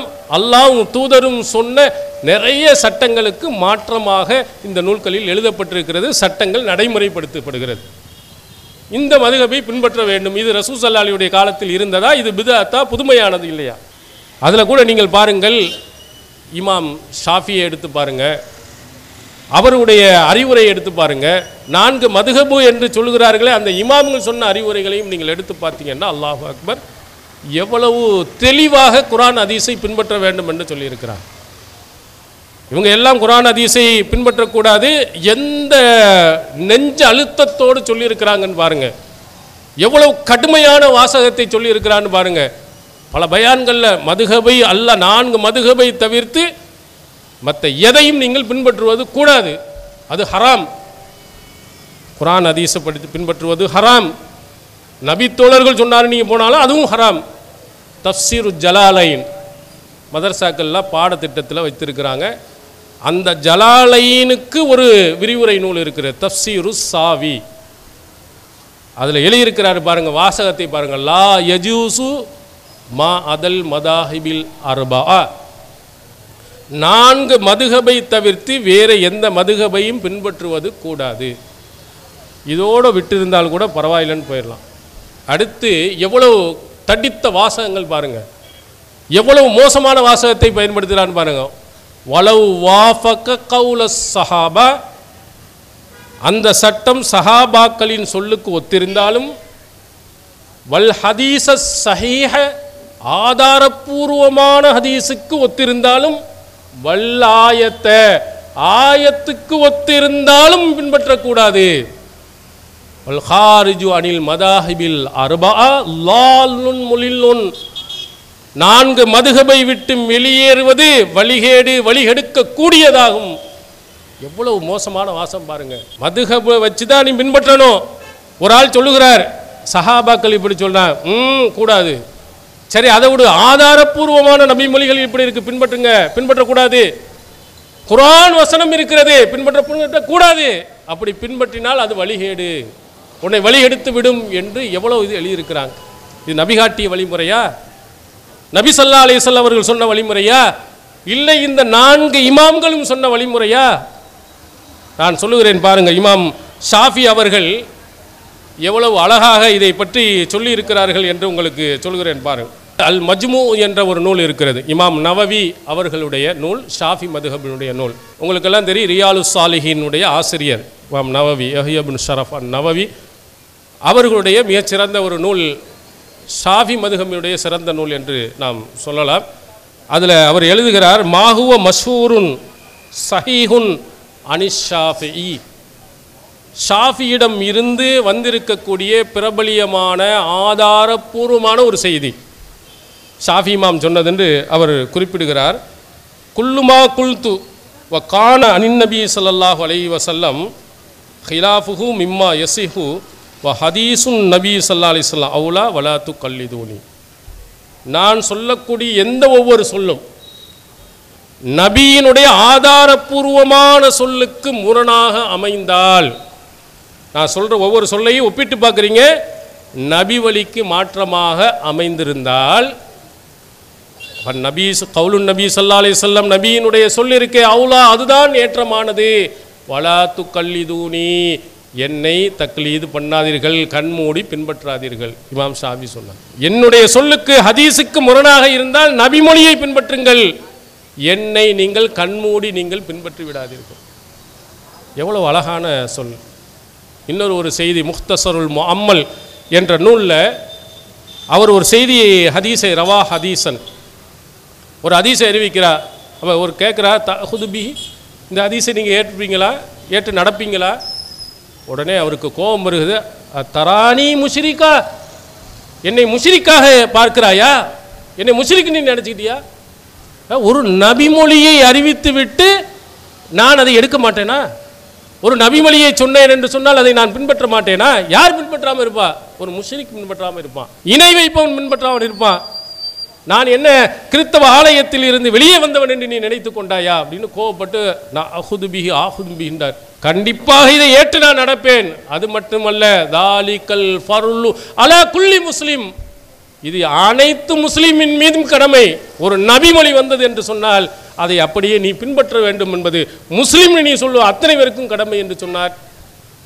இது ஆதாரபூர்வமான ஒரு செய்தி இல்லையே? எவ்வளவு அற்புதமாக சொல்கிறார். அடுத்து இன்னொரு ஒரு செய்தியை நான் சொல்கிறேன் பாருங்கள். மதுஹப் என்ற பெயரிலே மார்க்கம் காட்டித்தராத புதுமையான பழக்கங்களை எவ்வளவு கொண்டு வந்திருக்கிறார்கள் நீங்கள் பார்க்கலாம். ஜும்மா நாளையில் பார்த்தீங்கன்னா பாங்கு 2 சொல்லுவாங்க. நபிகளார் சொன்னது ஒரே ஒரு பாங்கு தான். நபிகளார் காலத்தில், அபூபக்கர் அவருடைய காலத்தில், உமர் ரலியல்லாஹு அவருடைய காலத்தில், அதுவரையிலே உஸ்மானில் கருத்து வேறுபாடு இருக்கிறது. அவர் வரையிலையும் இமாம் மெம்பரில் அமர்கின்ற போது சொல்லப்பட்ட ஒரு பாங்கு தான் இருந்தது. புகாரியில் ஆதாரபூர்வமான நபிமொழி இருக்கு. ஆனால் இங்கே என்ன செய்வாங்க, இமாம் மெம்பரில் அமர்வதுக்கு முன்னாடி ஒரு பாங்கு, மெம்பரில் அமர்ந்த போது ஒரு பாங்கு, 2 பாங்கு கொடுப்பாங்க. உஸ்மான் ரலியல்லாஹு அவருடைய காலத்தில் மக்கள் அதிகமான போது அவர் 3வது பாங்கு என்ன செய்தார், அதிகப்படுத்தினார். அதுக்கு பாங்கு என்ற கருத்தும் கொடுக்கிறார்கள், அறிவிப்பு என்ற கருத்தும் கொடுக்கிறார். நம்ம எதையும் பிரச்சனை இல்லை. நம்ம அடுத்த செய்தியில் இந்த செய்தியை அறிவித்த இமாம் ஷாஃபி அவர் சொல்லுகிறார், அத்தா என்பவர் உஸ்மான் ரலியல்லாஹு அவர்கள் அந்த இரண்டாவது பாங்கை உருவாக்கினார், கூடுதலாக சொன்னார் என்பதை மறுக்கிறார். அஹதஸஹு முஆவியா ரலியல்லாஹு அவர்கள் அந்த இரண்டாவது பாங்கை உண்டாக்கினார் அப்படின்னு அத்தா சொன்ன கருத்தை எடுத்து வச்சுட்டு இமாம் ஷாஃபி சொல்கிறார், ஐயுஹுமா கான், இந்த இரண்டில் எது இருந்தாலும் சரி, உஸ்மான் ரலியல்லாஹு அவர்கள் கொண்டு வந்தாலும் சரி அல்லது முஆவியா தான் இரண்டாவது பாங்கு சொன்னாலும் சரி, எனக்கு நபி ஸல்லல்லாஹு அலைஹி வஸல்லம் அவருடைய காலத்தில் எது இருந்ததோ அஹப்பு இலைய, அதுதான் எனக்கு விருப்பத்திற்குரியது. நபிகளார் காலத்தில் ஒன்று இருந்தது, அதையும் சொல்லிட்டு உஸ்மான் ரலியல்லாஹு காலத்தில் அல்லது முஆவியாவுடைய காலத்தில் 2 பாங்கு வந்துச்சு, அதையும் சொல்லிட்டு எதா இருந்தாலும் எனக்கு விருப்பம் எதுமா, அல்லாஹ் அவன் தூதருடைய காலத்தில் எத்தனை பாங்கு இருந்துச்சோ அதுதான் எனக்கு விருப்பத்திற்குரியது, ஒரு பாங்கு தான் எனக்கு விருப்பத்திற்குரியது தெளிவாக சொல்லியிருக்கிறார். இது எந்த நூலில் இருக்கிறது? இமாம் ஷாஃபி அவர்களுடைய மாணவர்கள் இமாம் ஷாஃபி அவர்களிடத்தில் கேட்ட அனைத்து செய்திகளையும் தொகுத்திருக்கிறார்கள். அந்த புத்தகம் அல் உம்மு என்று இன்று பிரபலியமாக சொல்லப்படுகிறது. அல் உம்மு என்ற அந்த புத்தகம் இமாம் ஷாஃபியினுடைய மாணவர்கள் நேரடியாக கேட்டு எழுதி தொகுக்கப்பட்ட புத்தகத்தில் இருக்கிறது. ஒரு பாங்கு தான் இமாம் ஷாஃபிக்கு விருப்பமானது. ஆனால் அவங்க சொன்னதே நபி காட்டிய அந்த வழிமுறையை பின்பற்றுவது ஒவ்வொரு முஸ்லிமின் கடமை, என் மீதும் கடமை என்று சொன்னார். இமாம் ஷாஃபியை மதுஹப் என்று நீங்கள் சொல்கிறீர்கள், அந்த இமாமு சொன்ன கருத்தை ஏற்றிருக்கிறீர்களா? இமாம் ஷாஃபி அப்படி சொன்னாரா? எவ்வளோ பெரிய இமாம்! அவர் அழகாக சொல்கிறார், அல் மதுஹல் என்ற அந்த நூலில் சொல்கிறார், எல்லா இஷ்டத்துக்கு நீங்கள் வாட்டு அவர் சொன்னார் இவர் சொன்னார் என்று தக்லீது கண்மூடி கொண்டு போகிறீர்கள். அவர் சொல்கிறார், அல் அல்மு பிலா ஹுஜ்ஜத், ஆதாரம் இல்லாமல் கல்வியை தேடுவது கஹாத்திபு லைலின், இரவு நேரத்தில் விறகு பிறக்க போவதை போன்று. அன்றைய காலத்தில் காடுகளில் போய் விறகுகளை கொண்டு வந்து வீட்டுக்கு அடுப்புவாங்க. இப்போ உள்ள காலத்தில் இன்னும் கொஞ்சம் கேஸினுடைய விலையை பார்த்தா நம்மளும் அது மாதிரி தான் போகணும். ஆனால் அன்றைய காலத்தில் கேஸ் இல்லாதனால விறகு எடுத்து கொண்டு வந்து என்ன செய்வாங்க, வீட்டில் எரித்து கொள்வார்கள். இவன் இரவு நேரத்தில் விறகு பிறக்க போகிறான். இரவு நேரம் அந்த காலத்தில் லைட்டு வெளிச்சம்லாம் ஒன்றுமே கிடையாது. அந்த விறகுல ஃபீஹி அஃபா, கொடிய ஒரு நச்சு பாம்பு உள்ளே இருக்கிறது. தல்தஹு வஹுவலா எதிரி, அவன் அறியாத விதத்தில் அவனை கொற்றுவிடும். இதுதான் ஆதாரம் இல்லாமல் கல்வியை தேடுபவனுக்கு உதாரணம் சொன்னாங்க. எதா இருந்தாலும் நபி சொன்னார்கள் என்று நீ பின்பற்றி நடந்தால் நீ போகலாம். அதெல்லாம் வேண்டியதில் அவர் சொன்னார் இவர் சொன்னார் அப்படி நீ போனீன்னு சொன்னால் இரவு நேரத்தில் விறகு பிறக்க போகிறான் பார்த்தியா, உள்ளுக்குள்ள அவனுக்கு தெரியாமே நச்சிப்பாம்பு இருந்து அவனை கொன்றுவிடும். ஆதாரம் இல்லாமல் நீ பின்பற்றி நடந்தால் அது பிதஅத்தில் வழிகேட்டில் கொண்டு போய் உன்னை சாகடித்து நரகத்தில் போட்டுவிடும் என்ற கருத்தை அழகுற அவர்கள் சொன்னார். இதெல்லாம் இமாம் உங்கள் சொன்ன அழகுற கருத்து. துருல் முக்தார் ஹனஃபி மதுஹபில் பிரபலியமான ஒரு புத்தகம், அதில் எழுதியிருக்கிறார்கள், எல்லா இமாம்களிடத்திலிருந்தும் சொல்லப்பட்டு இதா சஹல் ஹதீசு ஃபஹுவ மதுஹபி, ஹதீஸ் ஆதாரபூர்வமானதாக இருந்தால் அதுதான் என்னுடைய மதுஹப். எல்லா இமாம்களும் சொன்னதாக எழுதியிருக்கிறாங்க.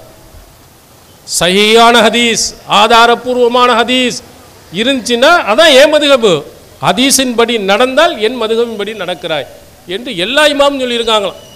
ஷாஃபி மட்டுமல்ல, ஹனஃபி மட்டும், அபு ஹனீஃபா மட்டுமல்ல, அஹ்மது இப்னு ஹம்பல் எல்லார் இடத்திலேயும் இது போன்ற செய்திகள் பதியப்பட்டு இருக்கிறது என்று சொல்கிறார்.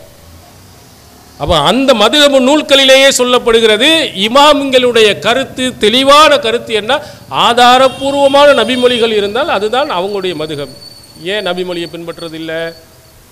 தொழுகையில் விரலை செய்தார்கள் என்ற நபிமொழி இருந்தால் விரலை செய்யுங்க, நெஞ்சில் கை கட்டினார்கள் என்ற நபிமொழி இருந்தால் நெஞ்சில் கையை கட்டுங்க. நபி காட்டிய எந்த வழிமுறைகள் இருக்கோ அதை அப்படியே பின்பற்றணுமா இல்லையா? அதெல்லாம் பற்றி பேச மாட்டான், அதை பேசாதே. எந்த ஹதீஸாக தெளிவாக சொல்லிவிட்டார்களே, ஆதாரபூர்வமான ஹதீஸாக இருந்தாலும் குர்ஆன் வசனமாக இருந்தாலும் அதை பின்பற்றினால் மதுஹபை விட்டு விட்டு போனானா அவன் வழிகட்டு போயிடுவான். எவ்வளவு மோசமான நிலை என்பதை நீங்கள் பாருங்கள். இதெல்லாம் நபிகளாருடைய காலத்துக்கு பிறகு கொண்டு வரப்பட்ட மிக மோசமான நிலை. இதில் நிறைய சட்டங்கள் உங்களுக்கு அடுக்கடுக்காக சொல்லலாம். இமாம்கள் சொன்ன எத்தனை விஷயங்கள் குர்ஆன் ஹதீஸை பின்பற்ற வேண்டும் என்பது சொல்லலாம். சுருக்கமாக நான் உங்களுக்கு சொல்கிறேன்.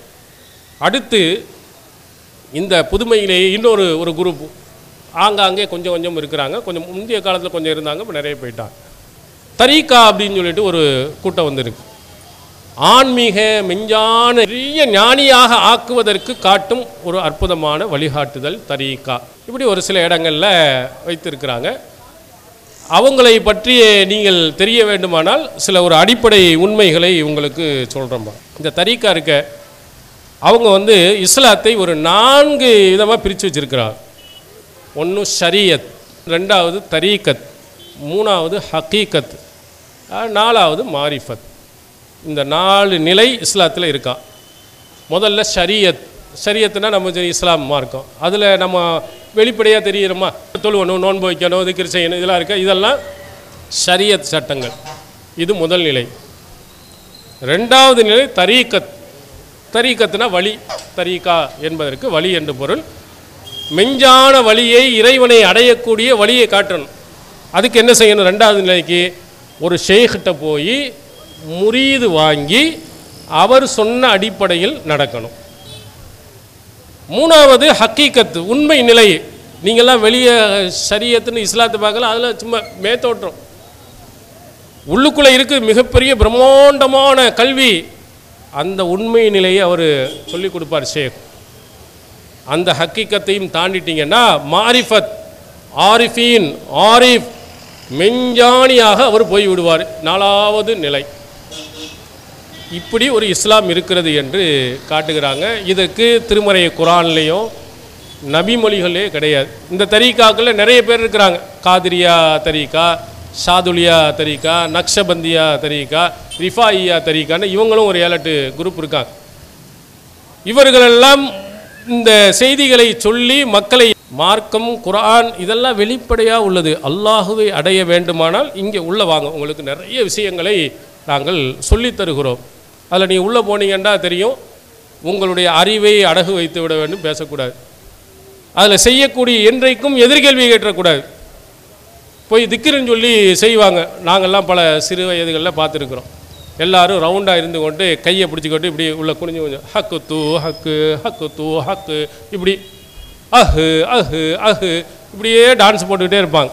நபிகள்லாம் இருந்தால் பெரிய மெஞ்ஞானி, எல்லாத்தையும் தெரிந்தவங்க. அவங்க இந்த மாதிரி ஆட்டம் போட்டாங்களா, இந்த மாதிரி ஆடினாங்களா, இந்த மாதிரி திக்ரு செய்தாங்களா, அஹு அஹு அஹு அஹுன்னா எங்கே இருக்குது, எங்கேருந்து எடுத்திய அப்படின்னா அல்லாஹில் உள்ள அலிஃபு, கடைசியில் உள்ள ஹா, 2 ஆஹு ஆஹு ஆஹு. இது நபிகளார் சொல்லி தந்ததா? அடுத்து உருது, தமிழ் எல்லாத்தையும் கலந்து ஹக்கு தூ ஹக்கு, ஹக்கு தூ நீ ஹக்கு, ஹக்கு உண்மையாளனே, தூ நீ ஹக்கு உண்மையாளன். அரபி, உருது, அரபி இப்படியே ஹக்கு தூ ஹக்குன்னு புதுசு புதுசாக நபிகளார் காட்டித்தராத அனைத்து திக்ர்களையும் செய்வாங்க.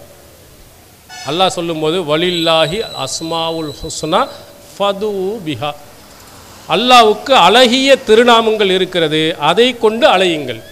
ரஹ்மான் இருக்குது, ரஹீம் இருக்குது, கஹார் இருக்குது, வஹாப் இருக்குது. 99 திருநாமங்கள் குரானில் சொல்லப்பட்டிருக்கு, நபிகளார் சொல்லியிருக்கிறாங்க. அழகான திருநாமங்கள். அந்த பேரை சொல்லி அலைன்னு அல்லாஹ் சொன்னால் உருதுல 2 சேர்க்குறான், பாதி வார்த்தை குத்துறான், ஆட்டம் போடுறான், டான்ஸு போடுறான். இப்படியெல்லாம் நிறைய பேர்கள் தரீகாக்களில் செய்கிறாங்க. இதெல்லாம் குரானில் இருக்கா, இதெல்லாம் ஹதீஸில் இருக்கா அப்படின்னு போய் நீங்கள் கேட்க முடியுமா அப்படின்னு சொன்னால், ஒழுங்கான உண்மையான ஒரு முரீது எப்படி இருப்பான் அப்படிங்கிறத அவங்க புத்தகத்தில் எழுதியிருக்கால். முரீது சாதிக் மா சைஹி கல் மையித்தி மால் முகசிலிஹி. ஒரு உண்மையான முரீது, செய்கிட்ட முரீது வாங்கினானா, தீச்சை வாங்குறானே, அவன் எப்படி இருப்பான்னு சொன்னால், செய்கிடத்தில் மையத்தை குளிப்பாட்டக்கூடியவனிடத்தில் எப்படி இருப்பானோ அப்படி இருப்பான். நீ எப்படி போயினா நீ மையத்து மாதிரி போயிடணும். செய்கை இப்படி திருப்பினா இப்படி திரும்பணும், இப்படி திரும்பினா இழுத்தாருனா இழுக்கணும், நிமித்தினாருனா நிமிரணும், மையத்து மாதிரி இருக்கணும். குளிப்பாட்டுறவன்ட்ட போய் எதிர்த்து பேசுமா அந்த மையத்து? ஏதாவது எதிர்த்து கேள்வி கேட்குமா? ஒன்றும் கேட்கணும். மையத்து மாதிரி அவர்கிட்ட போய் ஒப்படைத்தால் ஹக்கீக்கத்தை கொண்டு போய் மாரிஃபத்தை கொண்டு மெஞ்ஞானியாக அவங்களை கொண்டு போய் சேர்த்து விடுவார். அடுத்து அதில் அவர்கள் எழுதுகிறார்கள், லா கலாம வலா ஹரக்கத்தை, ஒரு வார்த்தை வெளியே வரக்கூடாது, ஒரு அசைவு வெளியே வரக்கூடாது. வலா எதுகுலு வலா யஹ்ருஜு, வெளியே போகக்கூடாது, உள்ளே வரக்கூடாது. வலா யுஹாலித்து அஹதன், வேறு யாருடையும் சேர்ந்து இருக்கக்கூடாது. வலா யஸ்தகிலு பி இல்மின், எந்த கல்வியிலையும் ஈடுபடக்கூடாது. வலா குர்ஆனின், எந்த குர்ஆனையும் படிக்கக்கூடாது. வலா திக்ரன், எந்த திக்ரையும் செய்யக்கூடாது. இல்லா பிஇذனிஹி, அவர் அனுமதி இல்லாமல். ஐயா அவர்கிட்ட போய் பேசிக்கலாமா ஷேக் அப்படின்னா பேசலாம், ஒன்றும் சொல்லணும்னா அப்படியே உட்காந்துடணும். பேசக்கூடாது, அசையக்கூடாது. உள்ளே போகிறதா இருந்தாலும் சரி, வெளியே போகிறதாக இருந்தாலும் சரி, எல்லாத்துலேயும் யாருடைய அனுமதி வேணும். ஒரு ஆள்கிட்ட பேசுகிறதாலும் கூட அவரோட பேசிக்கலாமா, போகலாமா, செய்க அனுமதி கொடுக்கணும். உள்ளே வரலாமா, செய்க அனுமதி கொடுக்கணும். குர்ஆன் ஓதலாமா, ஓதக்கூடாதுன்னா ஓதக்கூடாது. சரி சும்மா தானே இருக்கும், குர்ஆன் ஓதணுமா, செய்க அனுமதி இல்லை, ஓதக்கூடாது. சரி சுப்ஹானல்லாஹ் அல்ஹம்துலில்லாஹ் 2 திக்ர் செய்வோமா, செய்யக்கூடாது. அவர் அனுமதி கொடுத்தால்தான். இது நபிகளார் காட்டி தந்த வழிமுறையா? அடுத்து பாருங்க, இன்னொரு ஒரு முக்கியமான ஒரு செய்தியை சொல்கிறேன். அந்த ஷேக்கிட்ட ஒரு முரீது வாங்கிட்டார். வாங்கிட்டு அவர் வெளியிலேருந்து உள்ளே வர்றார். ஃபரா இந்தஹு இம்ராத்தன் ஜமீலத்தன், உள்ளே போகிறாரு. அழகான ஒரு பொம்புளை அந்த ஷேக்கிடத்தில் இருக்காங்க. இவர் உள்ளே போகிறார். யுலாயிபுஹா வ யுஆனிகுஹா வ யுஜாமிஉஹா, அந்த அழகான பொம்பளையோட விளையாண்டுக்கிட்டு இருக்காரு. கட்டி அணைத்து கொண்டு இருக்கிறாரு. உடல் உறவும் கூட செஞ்சிடுறாரு முரீதுக்கு. ஷேக் என்னடா இவர்கிட்ட ஆன்மீகம் படிக்க வரேன்னு பார்த்தா இப்படி அசிங்கமாக இப்படி நடந்துக்கிட்டு இருக்காரு அப்படின்னு சொல்லிட்டு ஃபஹரஜ முன்கிரன், அதை மறுத்தவராக வெளியே போயிடுறாரு. முன்கிர அலா ஷேக், அந்த ஷேக்கிட்ட இவ்வளோ மோசமானக்கான்னு சொல்லிட்டு அங்கேருந்து காலி பண்ணி போயிடுறாரு. உடனே சொல்கிறார்கள், உஹித அன்ஹு ஹாலன் ஜமீஉ மா மஸ்தபாத மின் ஷேகி, அவருடைய செய்கிடத்திலிருந்து என்ன பயன்கள் கல்வியெல்லாம் பெற்றால் அனைத்தும் பிடுங்கி எடுக்கப்பட்டு விட்டது. எதுக்கா, என்னையா இப்படி நடக்கிறாரே என்று வெறுத்து போனதற்கு இவர் என்னவெல்லாம் படித்தாரோ அத்தனையும் போயிடுச்சு. எதிர்கேள்வி கேட்டால் அது மார்க்கத்துக்கு முரணாக இருக்கிறது என்று நினைத்து நீங்கள் கேட்டீர்களானால் உங்கள் எல்லா கல்வியும் பிடிங்கிட்டு போயிடுவார். அவர் என்ன சொன்னாலும் கேட்கணும். அதுக்கு பின்னாடி எழுதுகிறார்கள், இது யாருன்னு சொன்னோம், அந்த பெண் யார் தெரியுமா, அவன் ஒய்ஃபு தான். ஒய்ஃபாக இருக்கட்டும், எல்லோரும் முன்னாடியுமா கட்டி பிடிச்சிட்டு இருப்பார், முத்தம் கொடுத்துட்ருப்பார், உடல் உறவு கொள்வாரா. ஒரு முறி வர்றாண்டால ரகசியமாக வீட்டு அறைக்குள்ளே தான் இருக்கணும்.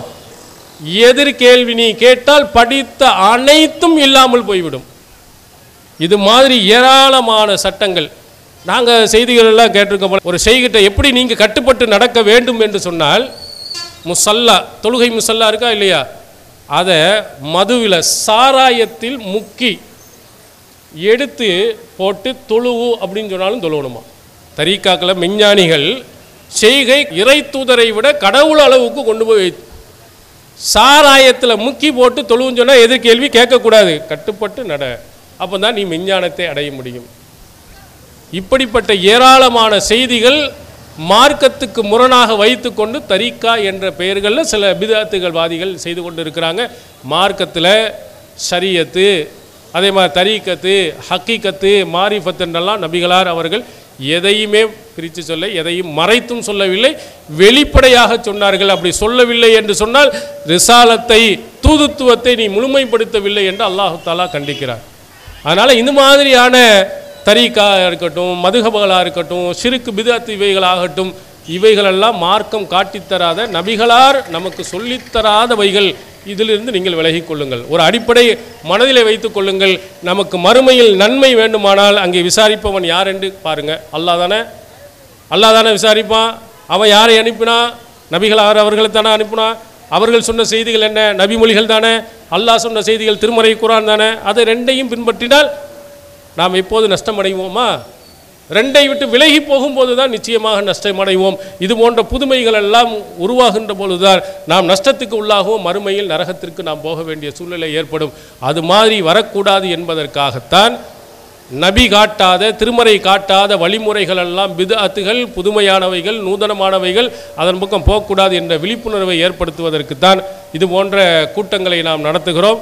உங்களுடைய வாழ்க்கையில் ஒவ்வொரு வாழ்க்கையிலையும் குர்ஆன் ஹதீஸின் அடிப்படையில் மட்டுமே நீங்கள் பின்பற்றி நடக்க வேண்டும் என்றும் அல்லாஹு தஆலா அப்படிப்பட்ட ஒரு நல்வாய்ப்பினை தந்தரல வேண்டும் என்று கூறி எனது உரையை நிறைவு செய்கிறேன். வாஹிர் தாவனா அல்ஹம்துலில்லாஹி ரப்பில் ஆலமீன். அஸ்ஸலாமு அலைக்கும் வரஹ்மத்துல்லாஹி வபரகாத்துஹு. இஸ்லாம் மற்றும் சமுதாய செய்திகளை அறிந்து கொள்ள தமிழ்நாடு தௌஹீத் ஜமாஅத் யூடியூப் பக்கத்தை உடனடியாக சப்ஸ்கிரைப் செய்து கொள்ளுங்கள். மேலும் பெல் பட்டனையும் கிளிக் செய்து கொள்ளுங்கள்.